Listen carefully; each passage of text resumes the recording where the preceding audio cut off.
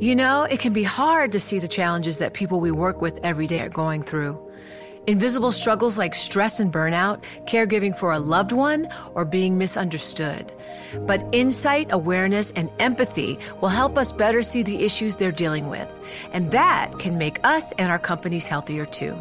I'm Holly Robinson Peete. Join us on The Visibility Gap, a new podcast presented by Cigna Healthcare. Download it wherever you get your podcasts. Collaborate for a greener future at the Bloomberg Green Festival, a groundbreaking celebration of the thinkers, doers, and innovators leading the way. From design and culture to technology, science, and entertainment. Hear from inspirational speakers and immerse yourself in climate solutions. July 10th through 13th in Seattle. Title sponsor, Amazon. Official airline, Alaska Airlines. Get 20% off using promo code radio20 at bloomberglive.com/greenfestival.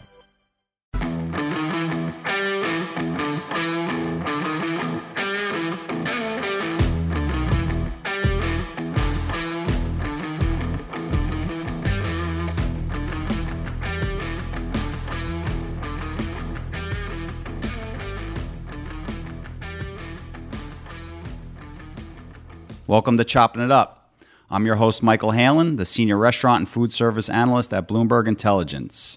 Today, we're joined by Ralph Bauer, CEO of The Melt. Thanks for doing this, Ralph. Thank you, Michael. I really appreciate getting a chance to talk to you.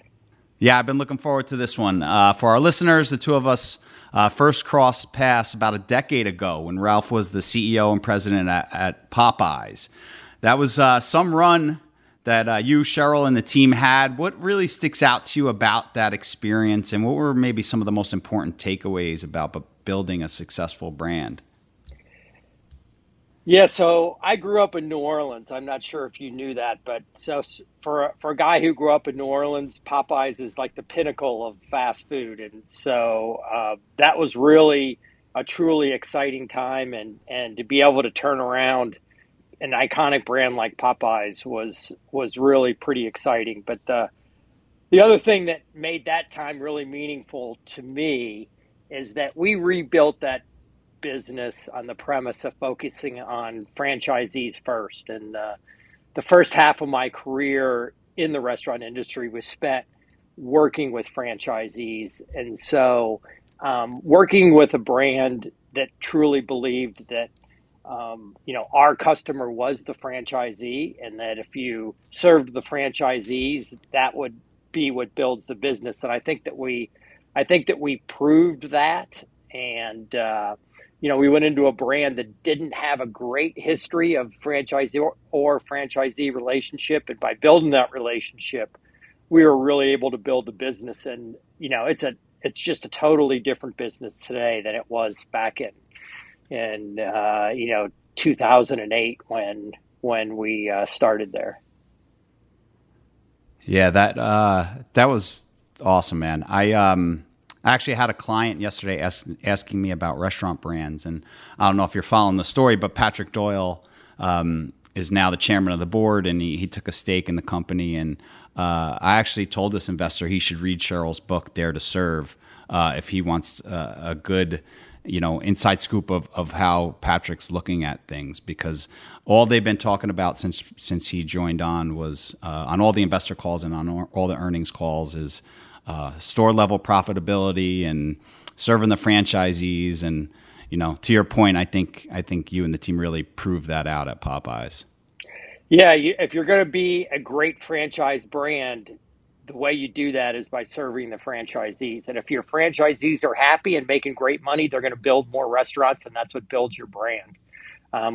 When we started there, if you look back to 2008, 2009, we were building about 20 or 30 new restaurants a year, and most of those weren't very successful. And today, they're before I left in 2014 range, we were up to about 100 plus, and now they're even higher than that. And because if the franchise believe in you and believe in the leadership and they trust you, they're going to build more restaurants, and that's how you build a great brand. And when franchisees make more money, they build more restaurants, and that's what makes everybody successful. For sure. All right. So where have you worked since Popeyes, and what attracted you to the Melt? Yeah, so after I left Popeyes, I went to Payway, and I'm not sure if you're familiar with Payway, but Payway is a fast casual brand, about 200 units, that was started by Rick Federico at PF Chang's. And I went in there with the intention of splitting that off into a standalone brand. Worked with that brand for a couple years. Built. There was actually no dedicated um, uh, employees to the brand when I got there, and so we built a whole standalone unit, and and then I had family in the Bay Area. My son was here, and I got a call one day from a bunch of folks at the Melt, and I was, the Melt was a pretty small brand, and it was funny. I had had a conversation with my wife prior, and I said, I'm not sure about grilled cheese brands. I'm not sure if grilled cheese is enough to sustain a restaurant brand. And then, sure enough, I get a call a couple weeks later from the investors at the Melt, and at the time, they had 18 restaurants spread across 3 states: Texas, Colorado, and California. And they were struggling, and they asked me to come in and take a look and see what I thought. And I was really impressed with the board and the group of investors. There's a bunch of really smart people. Ron Johnson, who kind of created the Apple Store and was at J.C. Penney and Target, and Michael Marks, who's a tech venture capital guy. I talked to these guys, and they were just, a pretty exciting group. And I decided to come out to California and sell grilled cheese sandwiches. So how many restaurants at the Melt? Is it company owned? Is it franchised? Yeah. And can you talk about the service model a little bit too? Yeah. So we're a fast casual brand. It's been an adventure, really. So when I got here, we had 18 restaurants, as I mentioned, in 3 states. But one of the first things I did was closed everything outside of California. And when we started, I think that we got a little ahead of ourselves. We were founded in 2011, and with a lot of fanfare, and from day one, when we opened our first restaurant, we said we were going to have 500 restaurants in 5 years. And before we really had a brand yet, we were already planning the 500 restaurants, and we kind of put the cart before the horse. So when I came in 2016, what my idea is let's focus on California. Let's get California right. Let's build a great brand, and then we'll start expanding again. And that's what we're doing today. So we got down to as low as 7 restaurants. Today we have 12, with 4 more under construction and 5 more in the pipeline for next year. And during the pandemic, we bought a second brand, Homeroom, which is a macaroni and cheese brand out of Oakland. And they had 2 restaurants a block apart. One is a small full service sit down restaurant. And the other one is a block away. It does sit down, or rather does carry out and delivery only. And carry out and delivery only, we did over $4 million last year in macaroni and cheese. So it's a good business. Travels well. It travels well. And we have the best mac and cheese you'll ever have in your life. So it's a good brand. We just built we opened up our third homeroom in Berkeley a couple of months ago. And so we're just starting to take a look at that brand and its possibilities for expansion. Awesome. And so all the new stores this year and next are going to be in California as well? Next year we will open our first restaurants outside of California, which will be in Phoenix. So we'll get one or two open in Phoenix next year. Nice. Are most of the new restaurants going to be staffed by existing general managers, or are you going to have to go outside of the system maybe to hire some? Yeah, that's a great question. I think that whenever a brand goes outside of its traditional area, you got to be very, very careful. And I think the best thing you can do is to convince folks who are in your core group of restaurants to relocate. And so that's our plan, is to get folks to relocate. But I think we're also going to be hiring people in the in the Phoenix area. We actually have one person in our system now who's from the Phoenix Scottsdale area that we relocated to San Diego, and he's there now training. And our intent is, once we open Phoenix, that he'll move back there. But I think that's super important, and I think that a lot of brands make that mistake, is that when you start to expand outside of your core area, if you try to do it with no new folks, a lot of times that culture doesn't move with you. And a big part of growing any brand is being able to move that culture. One example I like to give is I remember when Chick-fil-A was just this little chicken brand in the Southeast, and being the very knowledgeable person that I am, I told anybody who would listen, I'm not sure Chick-fil-A is ever going to be more than a regional player, because it's going to be so hard for them to they're so culture heavy. It's going to be so hard for them to create that culture all across the country. And kudos to them. Cheryl is on their board now, as a matter of fact. But kudos to them, because they showed it can be done. And that they have that same "it's my pleasure" culture in California as they have in Georgia, and that's what's allowed them to be successful every place they've gone. Yeah, in New Jersey as well. I once my son gets a little older, I'd love for him to work for Chick-fil-A. Yeah, it's a great brand with a great culture. I agree with you. You can't go wrong there.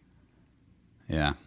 All right. So the Melt has had an incredible run since 2020. One of the best pandemic success stories that I've heard of, maybe the best out there. Can you talk about your experience during the pandemic? I'm sure it wasn't easy at first, and maybe talk about the changes that enabled the chain to survive and then grow AUVs the way it has. Yeah, so that's a great question. So I remember March 15th or so of 2020, we celebrated 100 consecutive weeks of positive comp sales, and things were looking really good for our brand. And on March 18th, 3 days later, they announced a shelter in place in San Francisco and then later in California. So we went from 100 consecutive weeks of positive comps to negative 80%, pretty much overnight, which goes to prove one of my favorite sayings, that when things are good, they're never as good as they seem. And but again, being very knowledgeable in these kind of things, I said to myself, this can't last longer than 2 or 3 weeks. And so I made some really good decisions based on really bad knowledge. So because I thought it would only last 2 or 3 weeks, I wanted to make sure that we didn't lose any employees while we were shut for this short period of time.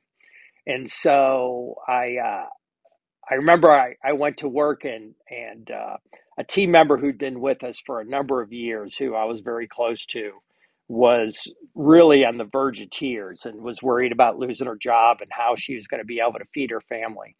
And I said to her, look, you don't have to worry.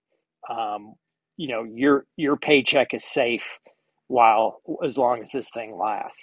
And then, I was very fortunate that I had some investors who backed me on this, but I told all of my folks, look, we're going to pay you whether you come to work or not. If you're not comfortable coming to work, don't come to work.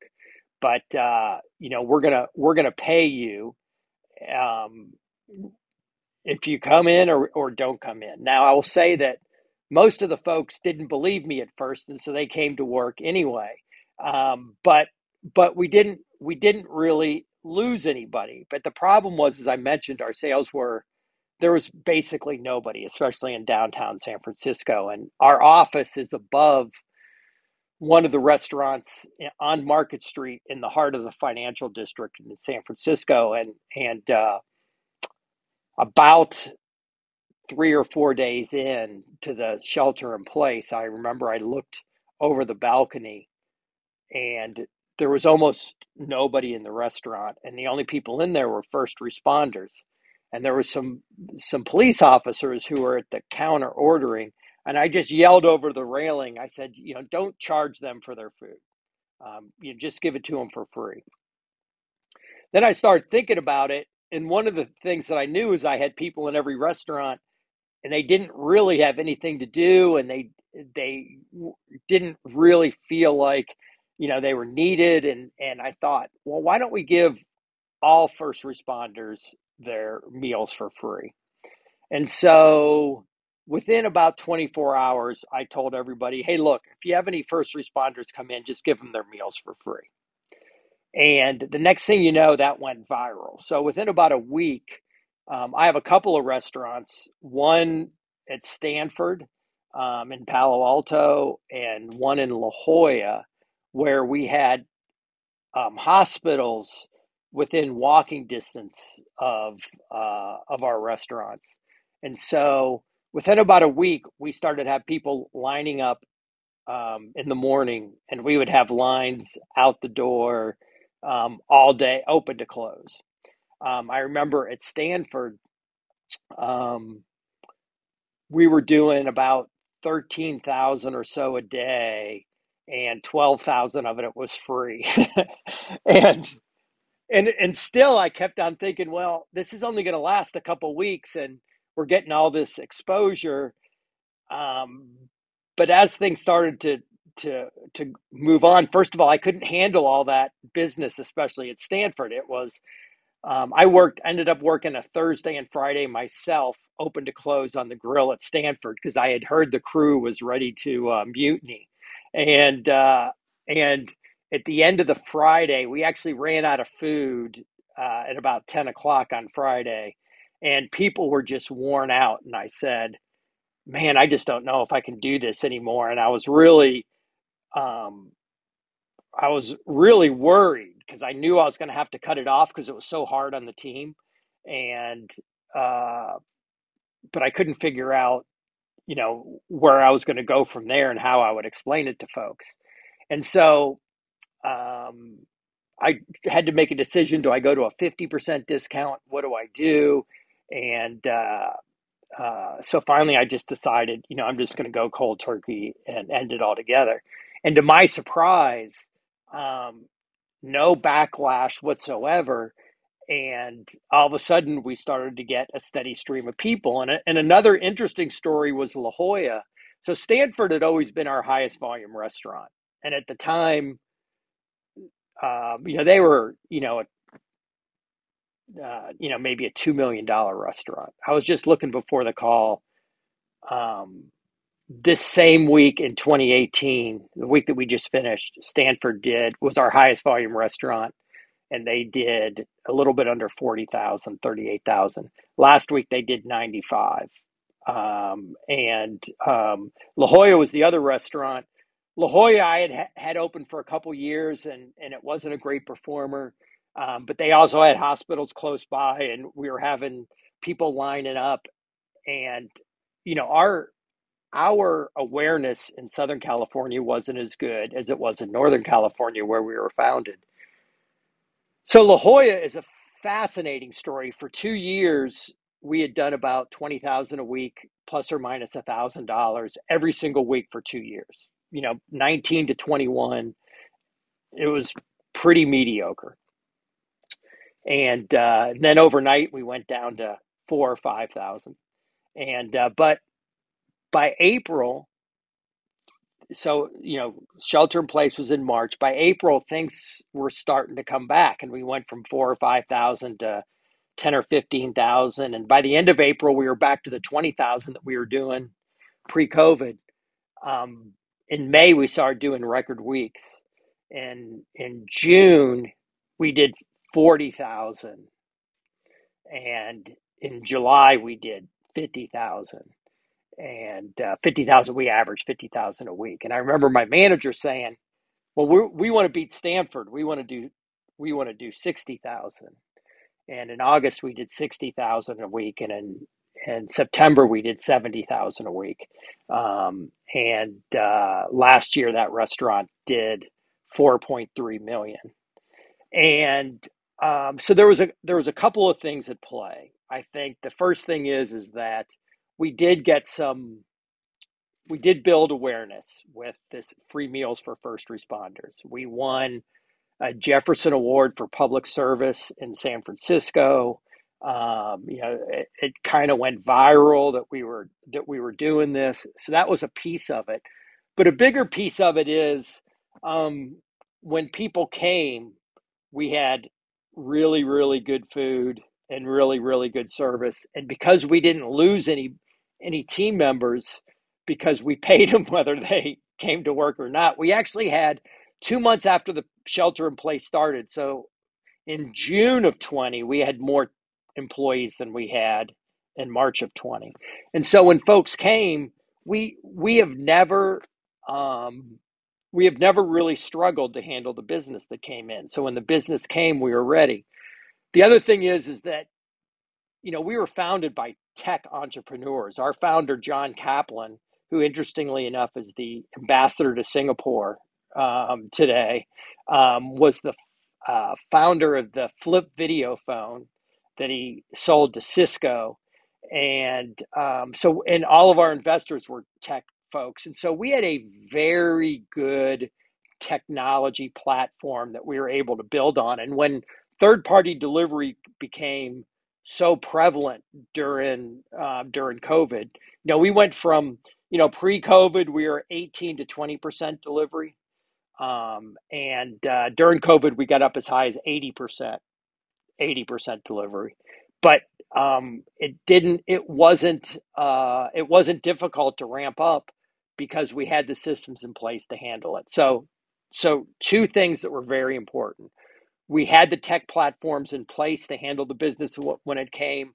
And we also had, the food and the service models where we deliver what we call an I Love It Here experience. And so when people came and had that I Love It Here experience, they told their friends and things just snowballed. So actually 2020, even with, horrible March and April that were down, I think March was down 50% and April was down 60 or 70%. 2020 ended up being a record year because of the amount of sales we did in the back half of the year. But the interesting thing is that our average unit volumes actually doubled during COVID. So I mentioned that Stanford was our highest volume restaurant. Pre-COVID, they were doing 30 or 40 a week. And now last year they did 4.5 and this year they're on pace to do over 5 million. Every restaurant we have has doubled their volume since the beginning of COVID. And, it's you have to have one of the not very complicated beliefs that I have is if you're going to be a great restaurant company, you need to run great restaurants. And, that is the operator in me.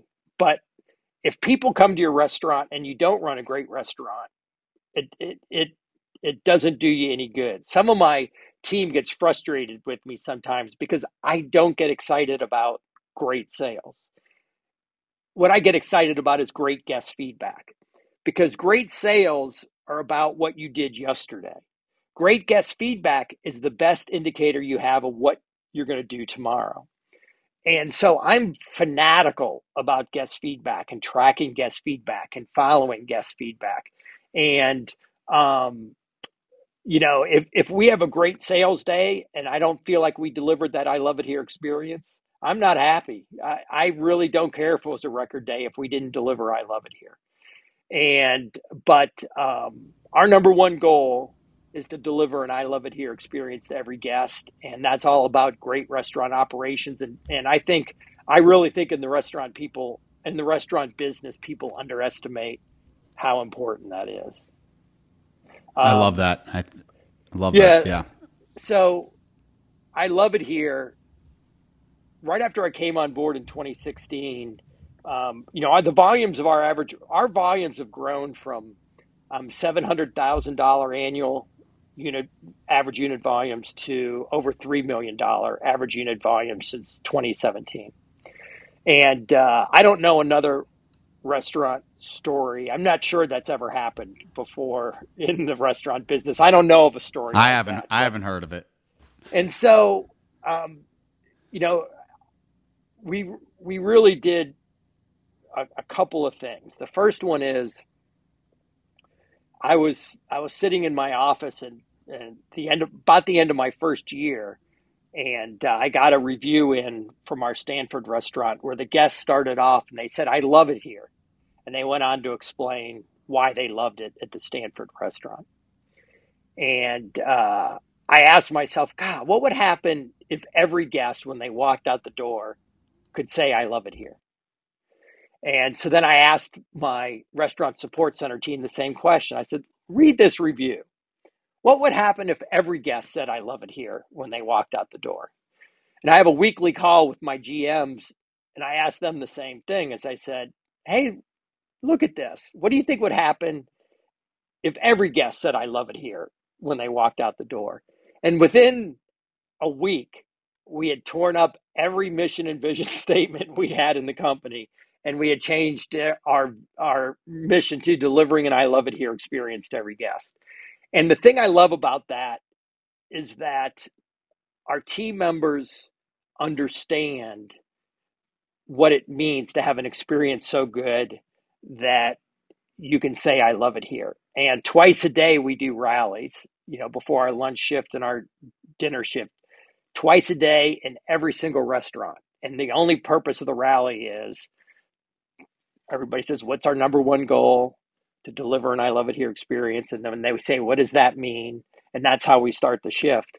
And I don't actually tell people how to deliver an I love it here experience. I say, "Michael, what does it mean to you to have an I love it here experience? Deliver that to the guest." And that's been tremendously successful, which is kind of nuts and bolts of running great restaurants. But the other thing is, one of the things I learned at Popeyes was that you don't always have all the answers. And in the case of Popeyes, where we are a franchise organization, there isn't a problem that we have the franchisees don't already know the answer to. And in our case at Melt, there wasn't a problem that we had that our team members and our guests didn't know the answer to.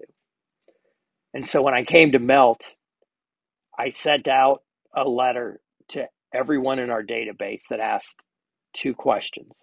I said, "I'm the new guy. I have two questions for you. What do you hope I change? And what do you hope I don't change?" And I got 1,100 responses back. And then I met with all of my internal team and my GMs, and I asked them the same two questions. We put all those answers into a spreadsheet, grouped them together by category. Then I did what they said to do, and our sales have quadrupled. So it hasn't been all that complicated. Do what your guests and your team tells you is smart, and you can have great results. That's awesome, man. And the mission statement, the simplicity of it is great. I'd imagine the employees really appreciate the freedom that you're giving them to provide a great experience. No, all really smart stuff. I'd imagine your turnover levels are pretty low compared to the industry, right? They're pretty low. So if you look at management in the past 4 years, I've lost one GM, and they went on to be a multi-unit manager at another brand. And my team member turnover is under 100%. So I think that's important. Um, we try to listen to we try to be an I love it here place to work. So part of delivering an I love it here experience is being an I love it here place to work. I like to say that the guest experience is never going to exceed the team members experience. So if you want to deliver I love it here, you better have an I love it here place to work. And so we do our best. We do our best to do that. Cool. Is there any other unit economic data that you'd like to share? Yeah, so as you can expect, when average unit volumes go from 7 or 800,000 to 3 million, that unit economics improve greatly. One of the things I was worried about when I came here is that our rents were so high, being California. But once you quadruple your average unit volumes, all of a sudden your rents tend to get in line on a percentage basis. So now our rents are doing a lot better.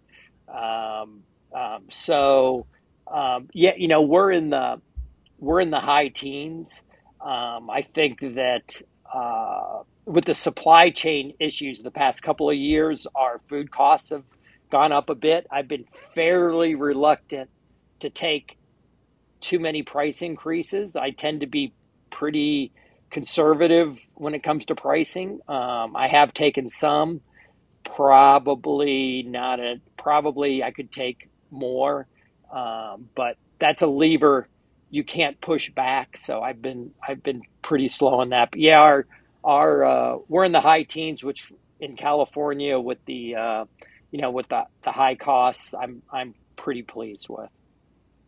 Cool. Are there any opportunities there for you to expand that margin? Yeah, I think that there is. Like I said, I think that we do have some pricing flexibility that I think you could be aware of. I mean, one of the things that I think brands have to be careful with is their unit economics of delivery. Delivery is an interesting story for us. So this is another case where my team kind of proved that I don't know anything and they know everything.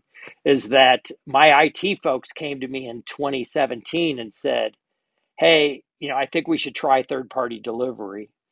And I said, "No way. I have no interest in delivering bad food and charging and not making any money for it, right? Is that why do I want people to have bad food and us not make any money? It makes no sense to me." And my IT folks said, I really think that we got to put our toe in the water on this. And so we did it in a couple. I said, all right, fine. We'll do one delivery platform. I think we started off with Uber Eats and in two restaurants, and pretty quickly we were in high single digits in mix. And I said, well, high single digits in mix, that's pretty good. Let's do it some more places. And then pretty quickly that went to, well, I guess we ought to think about having more than one delivery service. Let's bring another one on. And by the time COVID hit, we had gradually grown from 0% delivery to the first year we did delivery, we were probably 8 or 9%. Going into COVID, we were 18 to 20%. And then, as I mentioned, during COVID, we get up as high as 80. But if I had had my way, we would have never done delivery. and we wouldn't be the company that we are today. But luckily, I have smarter people working for me than I am, and they told me that they thought this delivery would be a thing, and they were right. But one of the things I said from the very beginning is that if we're going to do delivery, we got to make money. I'm not going to have my people working their butts off, and so I charged a premium for delivery in order to make up for that margin loss that you have to pay to the third party providers. And I have found literally I get virtually zero complaints from guests on pricing on delivery. I can remember going to some conventions and things, and the biggest the biggest groups of folks were meeting talking about how do you make money at delivery. And I was always standing in the back of the room going, well, you got to charge more if you want to make money. And that's worked for us. We charge about a 20%, our menu prices for delivery are about 20% higher. There's way more price flexibility on delivery than there is dine in, and people are looking for the convenience. They're willing to pay for that convenience, and that's worked for us. So, um, I would not do delivery if I couldn't charge a premium for it. There's one third party service, and I won't say who it is, but for a couple of years they said we couldn't have different pricing on their platform than we had on our menus. And so I didn't use that. I didn't use that platform, and because it just doesn't make sense to do delivery unless you're making money at it. And folks will make theoretical arguments about incremental profit and those incremental sales and how that's labor. In my experience, that's all baloney. You got to make as much money on that third party delivery as you make on your in-store transactions, or it just doesn't make sense to me. Yeah, it's the only way it's going to work for both parties. Yeah. I completely agree. Obviously your top line's grown a ton over the last few years, but do you still see some opportunities for growth there? Yeah. So we've done very little menu expansion. One of the things that I really want to do is develop a great fried chicken sandwich. As you know, I have a pretty big fried chicken background and have a lot of passion for fried chicken, and so we're working on a fried chicken sandwich, and I think that's the next logical extension. I've been very reluctant to expand our menu because I think that being great at a few things is better than being mediocre at many. And so I've tried to really focus on having I love it here food. I love it here burgers, and I love it here grilled cheese sandwiches.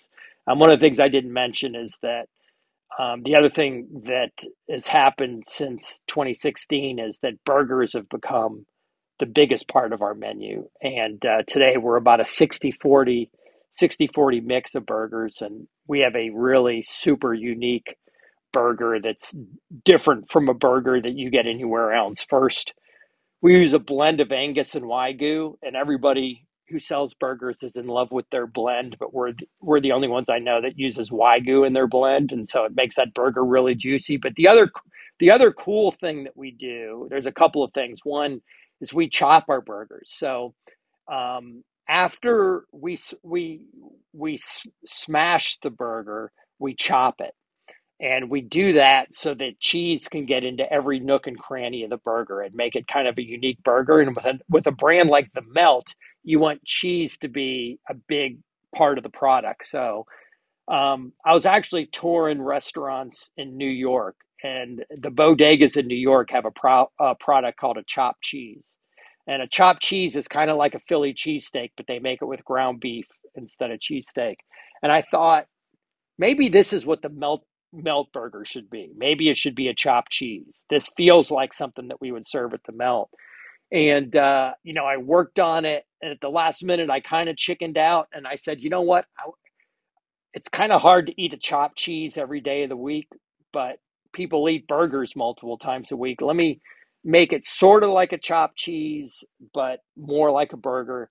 And so instead of two standard deviations away from a burger, I went one standard deviation away from a burger. And so what we do is we take that burger, we chop it, and then we have a pickle jalapeno mix. It's kind of like chopped pickles and jalapenos, and we put that on. Then we use 2 slices of cheddar on top. And when you melt that cheddar, it gets into the nooks and crannies of the burger. That pickle jalapeno mix gets into the nooks and crannies of the burger. We have a super unique burger. I think that the key to any successful restaurant is your food has to be differentiated. And there's nobody who has a burger that's anything like our melt burger. And so today we sell more melt burgers than we sell grilled cheeses. Our grilled cheeses are fantastic and the best grilled cheeses you can get anywhere.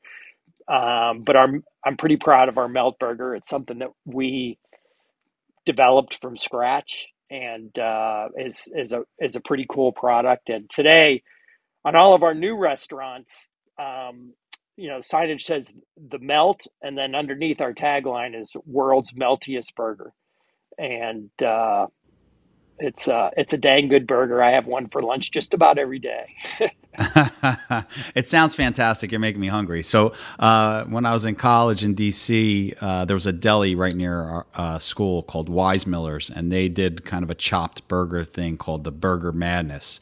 It was absolutely fantastic. So I'm going to have to get out to California and try a melt burger. Speaking of California, outside of the high real estate costs, what are some of the other largest obstacles that you have to doing business there? Yeah, look, it's no secret to anybody that California is a challenging place to run a restaurant company, and you have the legislative challenges, you have the team member challenges, you have our minimum wage challenges. My minimum wage at my minimum hourly wage at West Hollywood, which is one of my newest restaurants, is now $19.06, and and every place that I operate today has a minimum wage. It's $15 or $15.75, I think, or higher. So that's a challenge. But the other thing that California brings is it is a huge economy, and there is the opportunity to still make money, and everybody you compete against has the same challenges as you do. I don't find myself worrying too much about minimum wage, for example, because if everybody has to pay that same minimum wage, you're kind of on an even field. I think that it does mean that the prices you have to charge in California have to be a little bit higher. That's one of the things that we'll have to figure out as we go to Arizona is does our pricing model stay the same, or is that pricing in Arizona going to be different than it is in California? But there are challenges. But you just have to understand the rules of the game, and everybody's playing by the same set of rules. So you just got to make sure that, again, if you can deliver I love it here food and I love it here service, you're going to do well. It doesn't matter what state you're in. For sure. So, speaking of California, it's some of the companies that I cover that have a lot of exposure to California. Jack in the Box and Chipotle are two of them. They're testing automation technology in their kitchens, right? So they're further along that technology curve than a lot of chains that are maybe based in the South, where labor and real estate come a little cheaper. So are there any tech upgrades or automation or anything that you're implementing or testing or thinking about installing in your restaurants? Yeah, so we've always had really good technology. We've had kiosks in our restaurant since we were founded in 2011. Today, about 25% of our orders are taken at the kiosk, and I have to tell you, I'm not sure that that necessarily leads to a labor savings, though. The way I look at kiosks is everybody comes to your restaurant with a different expectation level of service. Some people like kiosks. Some people want more one-on-one in-person service. Some people would rather use an app. And so what I do is I have a really good app. And again, we've had an app since 2011. Also, when I first got to Melt, we had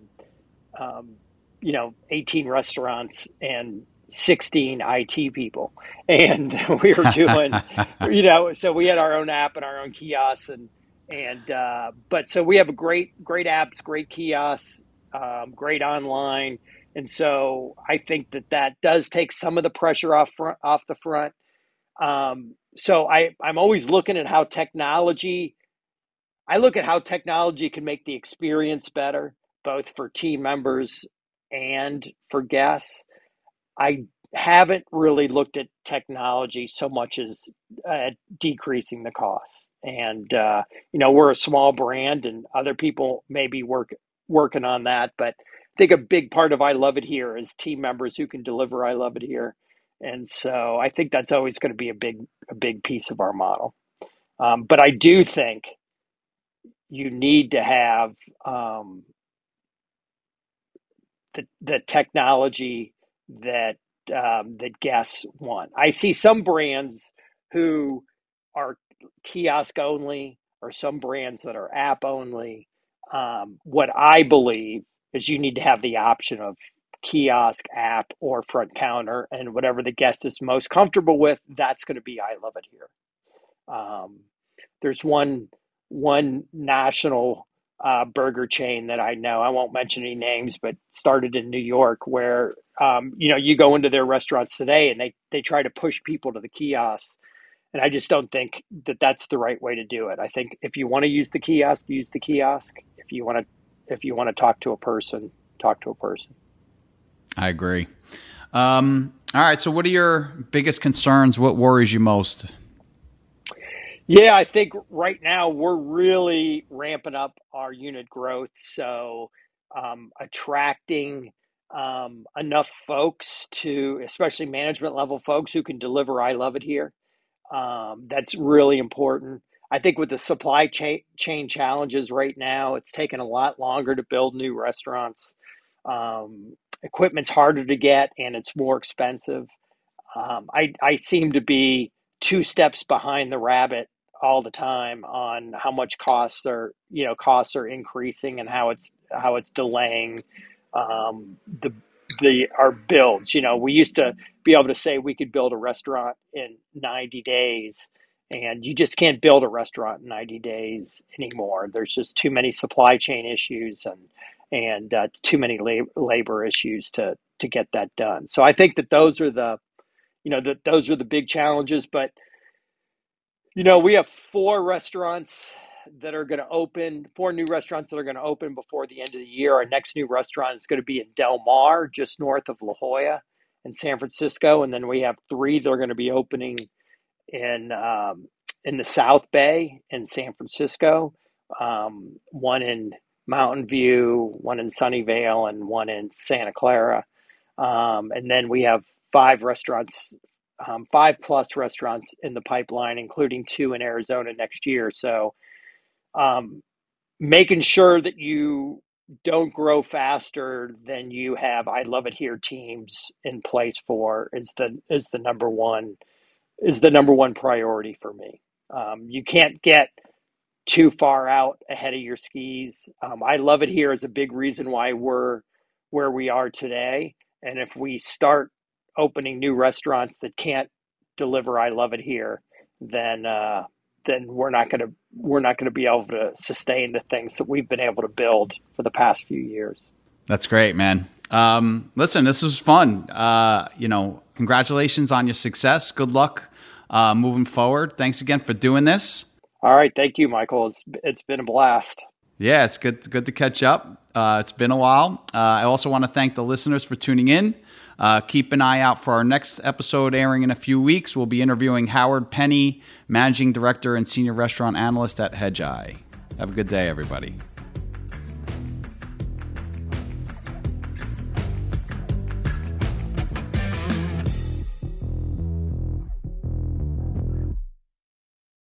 Collaborate for a greener future at the Bloomberg Green Festival, a groundbreaking celebration of the thinkers, doers, and innovators leading the way. From design and culture to technology, science, and entertainment. Hear from inspirational speakers and immerse yourself in climate solutions. July 10th through 13th in Seattle. Title sponsor, Amazon. Official airline, Alaska Airlines. Get 20% off using promo code radio20 at BloombergLive.com/Green Festival.